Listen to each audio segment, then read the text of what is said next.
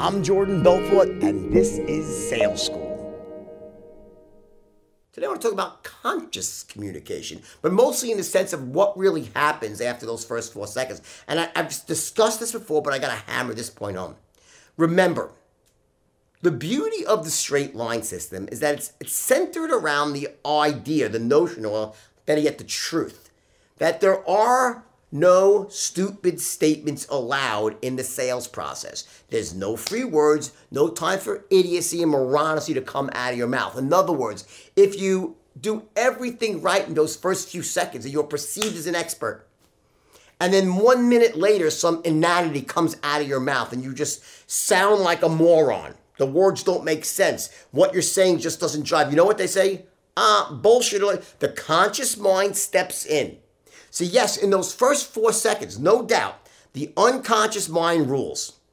But it's not like that decision that the unconscious mind makes is set in stone.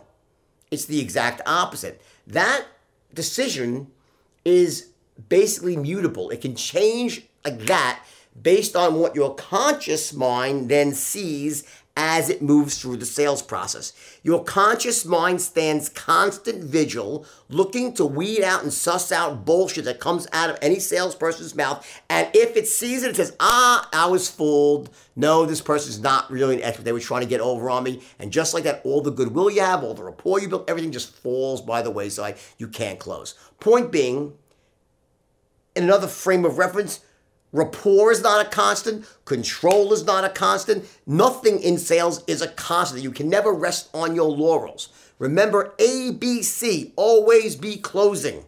Each word out of your mouth matters. Each gesture matters. Every bit of how you move your body, each tonality you apply, all matters. With many people, later on, as they move, like let's say in minute 2 or 3, what happens is, as the day gets longer and longer, they're 3, 4 hours, 5 hours into a day, they're making the same pitch again. They're making the pitch 30th time. They start to habituate. They lose their certainty because they start to feel foolish. They keep saying, why should I sound so certain? I keep saying the same. The other person, they're hearing it for the first time, guys. Remember that. With the straight line, it shows us the great truth about selling, that you can never let your guard down. You're always being judged.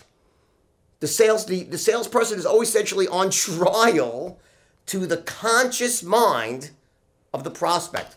Their unconscious mind bows out after those initial few seconds. It's always there watching and taking in everything and forming patterns. But the unconscious mind doesn't really play into the sort of the logical of like, okay, why do things add up? It comes back into play when you then future pay someone in the back half of the sale and start moving them emotionally and making them run the right movie, and that movie hits a pattern and issues a gut feeling that says, I must have it. The conscious mind says, yes, it makes sense, it adds up, empirically it's a good deal. The unconscious mind says, I must have this. If you just create logical certainty, you know what the conscious mind says? Oh, it sounds good, let me think about it. That's it always wants to think more. It's the conscious mind. The unconscious mind says, I gotta have it now.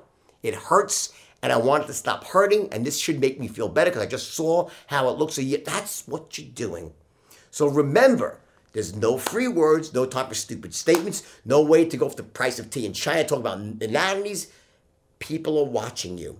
As a salesperson, you need to know your shit.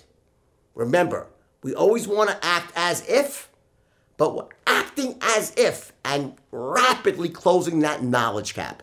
You act like an expert as you're becoming an expert. That's the trick.